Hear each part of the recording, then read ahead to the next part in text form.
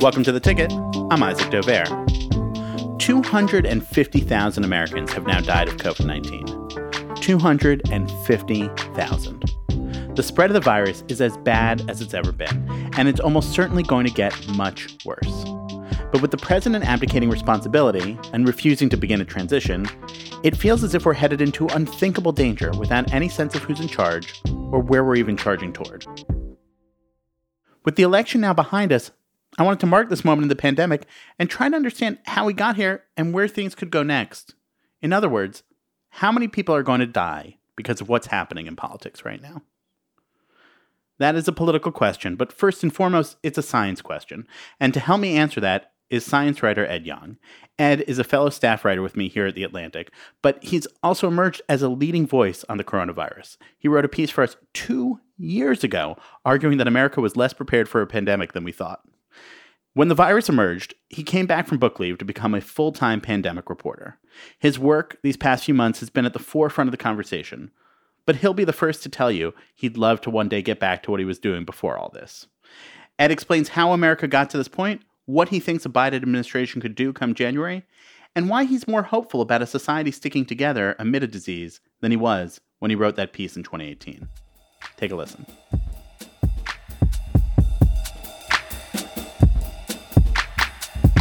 Ed Yong, thank you for being here on The Ticket. Yeah, thanks for having me. So let's talk about this book that you were working on before the world changed that was not anything like a pandemic reporting beat. Right. It was fun and wondrous and quite light. It's about how other animals perceive the world around them. So the extraordinary senses that dogs and birds of prey and all the rest use to perceive the same reality as us, but in a very different way. So it's about snakes sensing body heat and fish producing electric fields. It's about dolphins and bats using their own version of sonar. So lots of really cool stuff trying to get into the heads of other creatures. So the overlap is bats between what you were doing and what's now. It's funny. There's bats that as an overlap, but there's also, I think, trying to empathize with experiences that are very unlike yours, which is something that I think the US has catastrophically failed at this year. So I'm hoping that even, in the after times, a book which is about extraordinary feats of empathy will find its place. The pandemic has been in your head at this point somewhat famously since 2.5 years ago because of that piece that you wrote for us, because it was the 100th anniversary of the Spanish flu pandemic and how unprepared we were.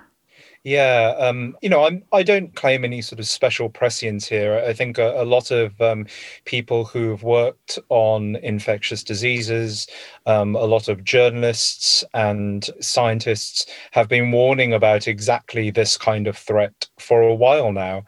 We know that new diseases are emerging all the time, that old diseases, familiar ones like Ebola and Zika, are re-emerging and causing fresh problems. We know that flu pandemics are a regular feature in our lives.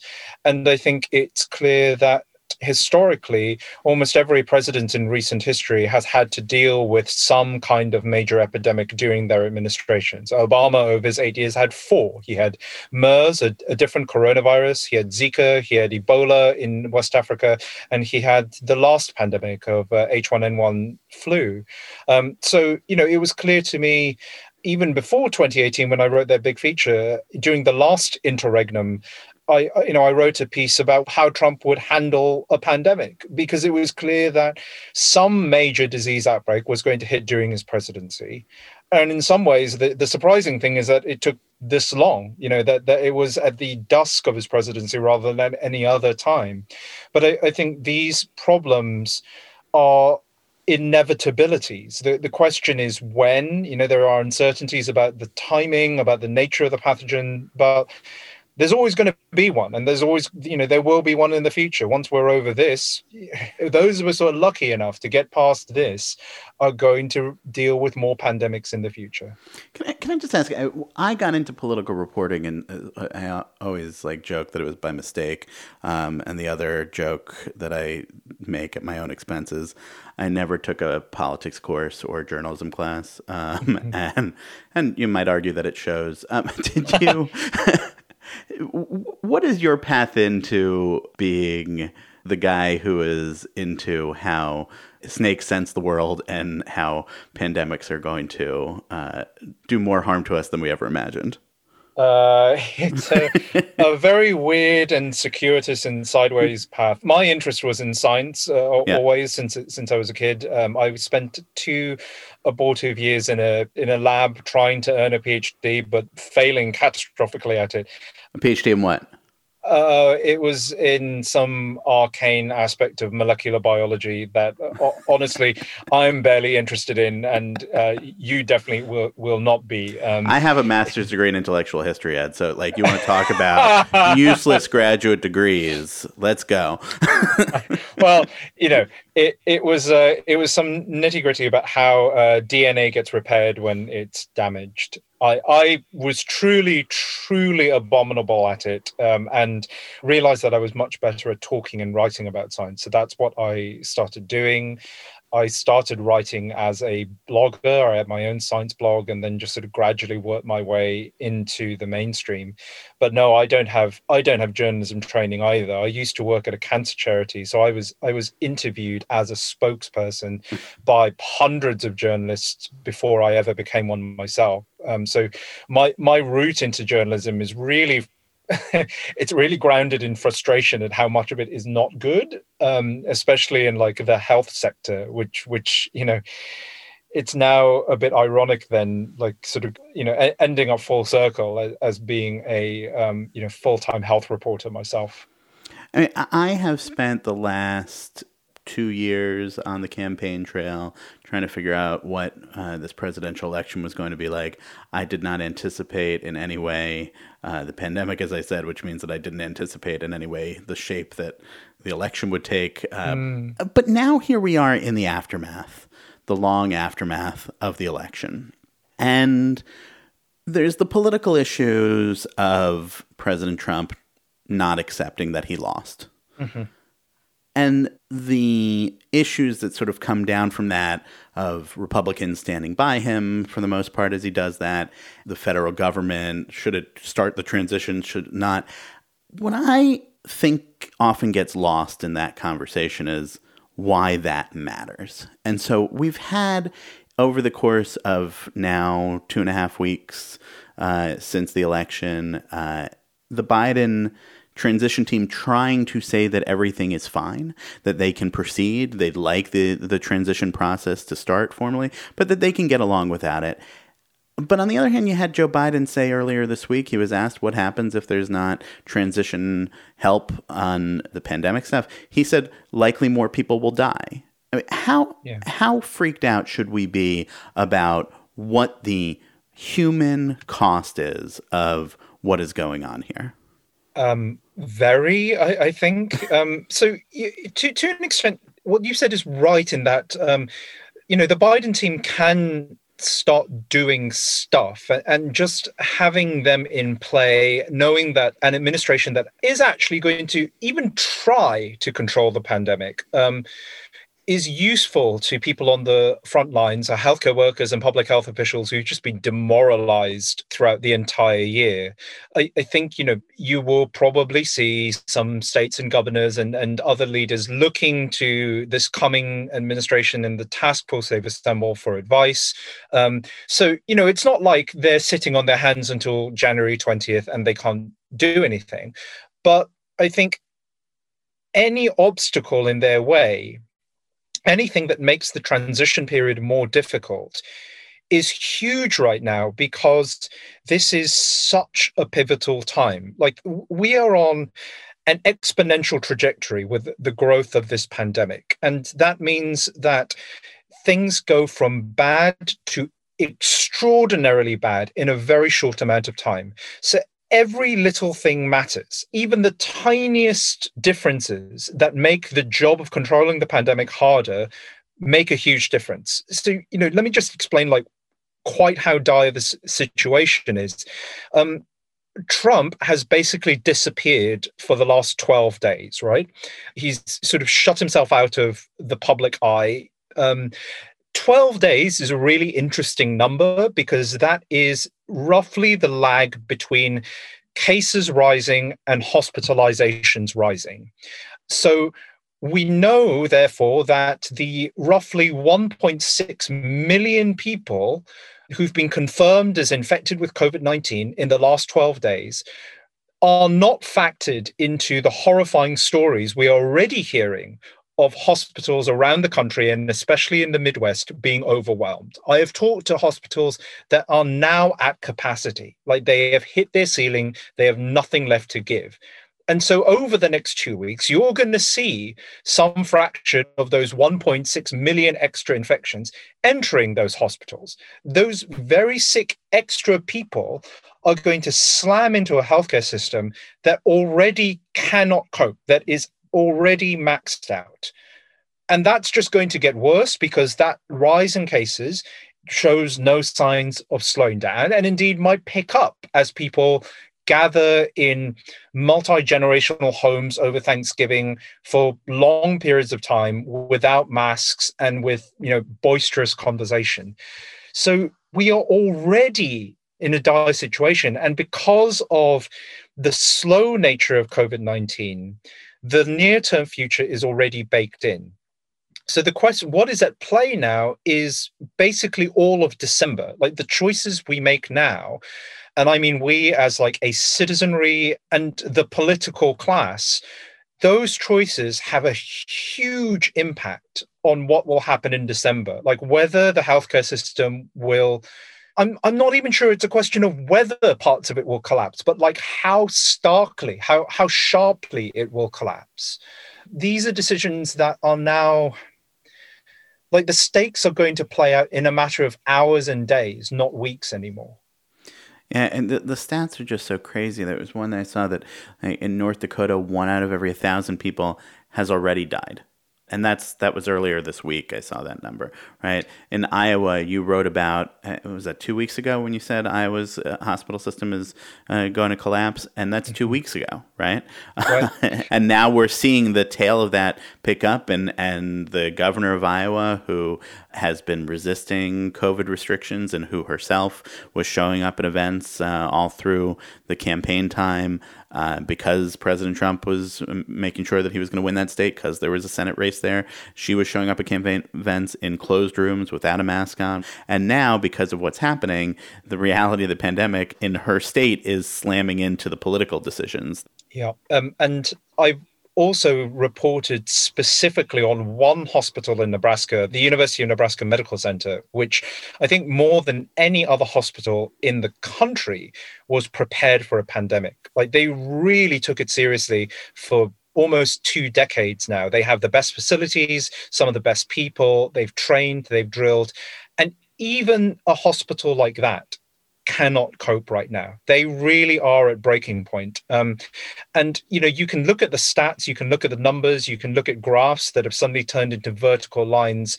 But I don't think that can prepare you for, like, just hearing stories on the ground. I've heard nurses who've talked about entire families that are just being wiped out. A nurse told me a story about a family where a grandmother, grandfather, and a grandkid and a child have all died, and another child has been admitted.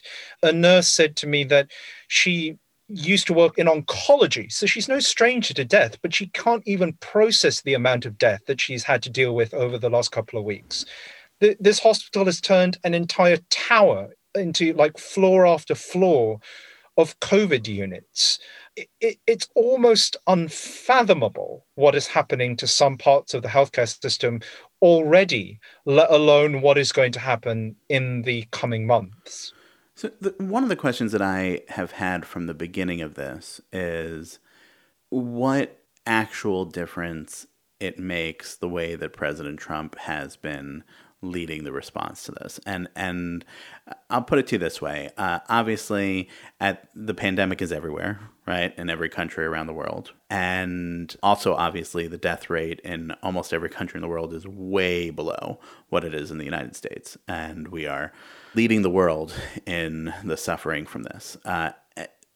But there was a funny type piece. It wasn't meant to be that funny, but it was in the Washingtonian this week that was imagining Hillary Clinton had won a first term, but then lost re-election because everything else had sort of played out and the pandemic had hit and she had tried to lead the response as president, but the political pushback from mask mandates and everything was almost heightened because it would have been a response to her. So, look, I know your feelings on this, that President Trump has not given the resources or the leadership in taking this seriously that needs to be there. But I wonder how much worse it is, you think, because of him and what he's done as president. Yeah, so obviously a lot of vulnerabilities existed in the US long before Trump became president. So, hospitals were always going to be stretched thin. Public health had been underfunded for a long time, even through the Obama administration. A lot of the inequities we've seen, the disproportionate toll on Black and Latino and Indigenous Americans, is due to inequalities and discrimination that have existed since almost the dawn of the country. So all of that would have been in place. The polarization you talked about would have manifested, but there's so much that a better administration would have done that I think absolutely would have made a difference. Clinton was set to name specific people who had experience in epidemics to her transition team. So we know, even from the start, there would have been more expertise in the White House to deal with these kinds of problems. Clinton would not have shut down a pandemic preparedness team that was specifically focused on exactly this kind of threat. Some of the testing problems we had this year were due to, failures at the CDC. But the continuing failure to test is a fault of the federal negligence that we have seen. If we had a better administration with actual scientific expertise, that actually listened to the scientific expertise at its disposal, we wouldn't be in a situation right now where we still had no coordinated testing strategy, where public health and healthcare workers weren't so utterly demoralized.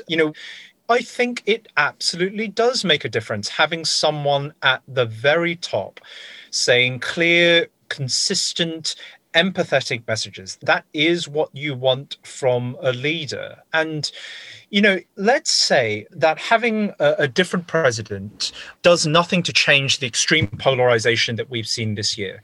Even then, even for people like me, or for people who are working in hospitals or in public health, who understand the stakes and who understand what the evidence is telling us, having a president who is constantly downplaying the pandemic and not actually doing anything to try and fight it is massively demoralizing, even for people who actually understand what the stakes are. This pandemic fatigue that people are experiencing isn't just coming from those who think that all of it is a hoax. It's also coming from folks who just see nothing changing, just see America failing again and again and making the same mistakes again and again. And, I don't blame people for thinking, well, maybe it's all hopeless. I've heard very intelligent, very well-educated people who sort of understand what is happening think, well, maybe it was unstoppable. Maybe there's nothing we could have done to fix it. After all, it's so bad. Right. Almost a religious way of looking at this, right? Right. An Old Testament full on, this was just the reaping that God was going to take or something, right? Right. But it's not true. The playbook was obvious. Other countries, from Australia to New Zealand to Vietnam to Hong Kong have beaten this coronavirus twice now. So it clearly can be controlled. But I think it's very hard for a lot of people to grapple with the fact that America has done quite so badly. Even those who see the negligent approach from the administration, I think, are struggling to internalize what has happened this year. That struggle to reconcile the fact that America is one of the worst performing countries in the world at this pandemic with the rhetoric of American exceptionalism manifests in this fatigue, like this fatalism, this nihilism about maybe how the virus was actually always unstoppable. Well, it's not. We just never did all of the things we needed to do to actually stop it that other countries have done. All right, we're going to take a short break. When we're back, I'll ask Ed to point forward and tell us what the Biden administration could do once the new president is sworn in.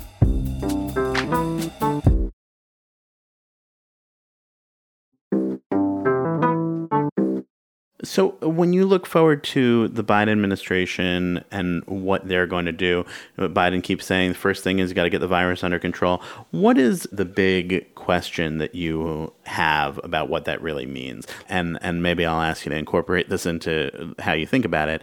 Dr. Fauci did an interview this week now where he said he's not sure that a national mask mandate is a good idea because it might cause the backlash because of politics, people not wearing masks, and that could lead to even worse infection rates in the places where the infection rates are already skyrocketing. Biden has been wary of calling for a mask mandate, although he has been talking about how he would encourage masks for everyone. So what's hanging out there for you? So what you mentioned about masks gets at it, which is how much can Biden undo the social damage that Trump has wrought thus far with the pandemic? Biden can do a lot of things. Biden can roll out testing. Biden can begin the mass manufacture of protective equipment like masks and respirators and all the like. He can shore up plans to ensure that the imminent vaccines are going to be distributed fairly and efficiently. All of that he can do. What is unclear to me is whether by now, after a full year of lies and misinformation about this virus, whether he can create the sort of collective urgency and will to act that has been missing in the recent months. The masks question sort of plays into that. I would say that this is a thing that you need to bring social scientists on board for, right? You like, with all respect to Tony Fauci, a man who I respect tremendously, what you need instead are sociologists, you need anthropologists, you need people who specialize in communications. The task force is notably lacking in all of those things. It has, no one who I think would self-identify as a social scientist. The Biden task force, just to be clear, you're saying lacks all right, things. Right. Yeah. That's going to be crucial, for undoing a lot of the damage that Trump has done so far. When you were talking about that pandemic warning piece 2 years ago, you were on the previous incarnation of this podcast, Radio Atlantic, and you said that pandemic should be a unifying force. They should be like the squid monster from Watchmen.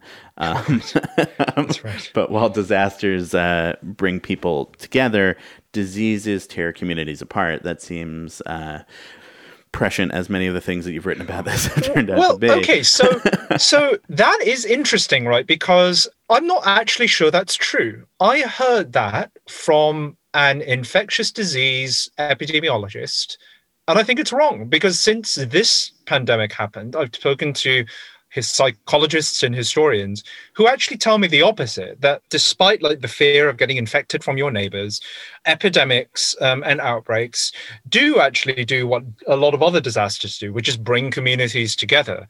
And that is what we need right now. I think the rifts that are happening in this country are not COVID related. They're symptomatic of problems with polarization and disunity that have been going on for years now. And COVID is sort of layered on top of all of that. Yeah, it may be also that the disease brings people together for shorter periods of time, but now over the course of it, people are just getting tired of living in this world. Right. And, for all the stereotypes of America as being a country of rugged individualism where, people only look out for themselves. I mean, we've definitely heard those perspectives in the news, but the country has been in my mind, surprisingly willing to go along with new ways of living that require them to make collective sacrifices for the common good. So I'm talking about things like how everyone, well, a large proportion of the country did adopt physical distancing restrictions in the spring, and that mask wearing, though polarized, is actually, popular. Yeah, I mean, that I feel like that number is an important one because every poll that we show, and yes, of course, polls have shown that they are not to be fully trusted, but the numbers are so overwhelmingly actually for people saying that they do favor wearing masks, and it gets turned into a partisan issue, which makes people think that it's a 50-50 issue, but it's not a 50-50 issue at all. Not at all. And there does seem to be, at least from survival instincts that people have of not wanting to do this, to say that they would wear a mask. Yeah, and let's take a moment to recognize how incredible that is. This is a public health intervention which had 0% acceptance in January. Right? Almost to a rounding error, no Americans wore masks. And now it's got majority support and approval. That never happens. If you told public health people that a year ago, I think they would have laughed at you. And this goes back to what we've been talking about how the counterfactual of a non-Trump world. If you actually had people modeling that behavior from the very start, I think it would have made a huge amount of difference. All right, let's try to make a move to a little bit more upbeat thinking, and then we'll end on some actual fun. But we've had some news in the last couple of days about vaccines, 2 vaccines that seem to have pretty high rates of success. How excited should people be? How much should they be planning? Like, okay, like July 4th, we're going to be out there at the picnics, or maybe schools will be sort of normal by next academic year. Like, what do you think we are actually looking at here? As a science journalist, I always sort of want to see the actual data, but let's take everything on face value. Like if the numbers we've been presented are true, then it's a really good sign. And I think a much better sign than a lot of people had even dared to hope for. So there is absolutely hope on the horizon. The challenges of distributing the vaccine efficiently and equitably are enormous and should not be overlooked. It's not going to be like once we get FDA approval for these 2 vaccines that the pandemic is over, we can all go out into bars again. It's going to be a slow process. It'll take several months, during which time we will need to still have testing and tracing and mask wearing and distancing and all the rest of it. I think the combination of having vaccines on the horizon and an administration that's taking it seriously is really encouraging to me. That said, the next few weeks and months are going to be really, really bad. It's a weird thing for me to have to process right now. The light at the end of the tunnel, much brighter than it ever has been, but the tunnel itself is really dark. That being said, if enough people actually take the vaccines, if the distribution goes efficiently, there's every reason to expect that towards the second half of next year, we'll start seeing some normalcy resuming. I think the way to think about this is we should be able to expect a normal, happy, joyous, hug-filled Thanksgiving in 2021. And we really need to make decisions now for Thanksgiving in 2020 to ensure that as many of our loved ones as possible are still alive to enjoy the joy that Thanksgiving of next year will bring. All right, let's try to end this on an upbeat note. We started on fun animal facts, but I want you to come at me with some of your favorites. Here, I'll start. Tigers none of them have the same stripe pattern. They're like fingerprints, and the stripes are actually on their skin too. But that is basic stuff, and I bet you have much more than that to go. And I should say, I come at this as someone who has gone on safari in South Africa. I've been to the Galapagos. I have photos of animals that I take all the time that are all over my house. I use them as my photos on Twitter rather than putting my face up for everybody to have to suffer through that. But you, that's just me as an amateur. You actually know what you're talking about. That's right. Yeah, have you picked the right Atlantic writer for this particular particular exercise. I have a list of the animals that you have used for your Twitter avatar, and I'm going to give you a rapid fire set of facts for as many of them as I can. So your current one is a leopard. Yep. Leopard urine smells of popcorn. So if you're in safari and you smell popcorn, that's a bad thing. You have sloths, so three-toed sloths, even though they spend most of the time in the canopy of the jungle, always climb down to the ground to poop.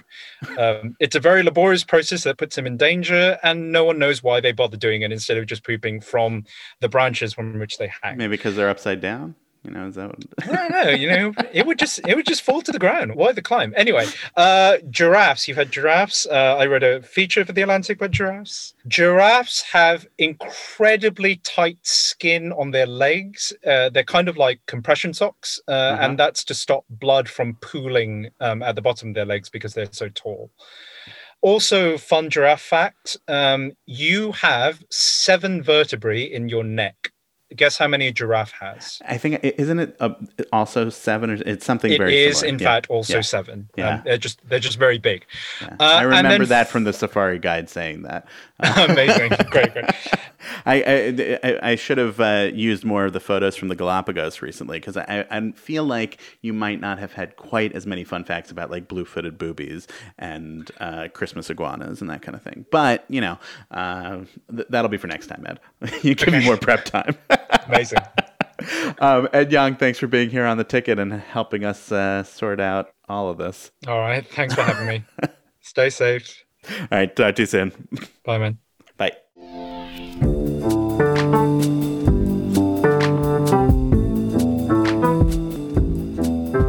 That'll do it for this week of The Ticket, Politics from the Atlantic. Thanks to Kevin Townsend for producing and editing this episode, and to Catherine Wells, the executive producer for Atlantic Podcasts. Our theme music is by Breakmaster Cylinder. If you have thoughts on the show or ideas for guests, email me at isaac@theatlantic.com. Thanks for listening. Stay safe.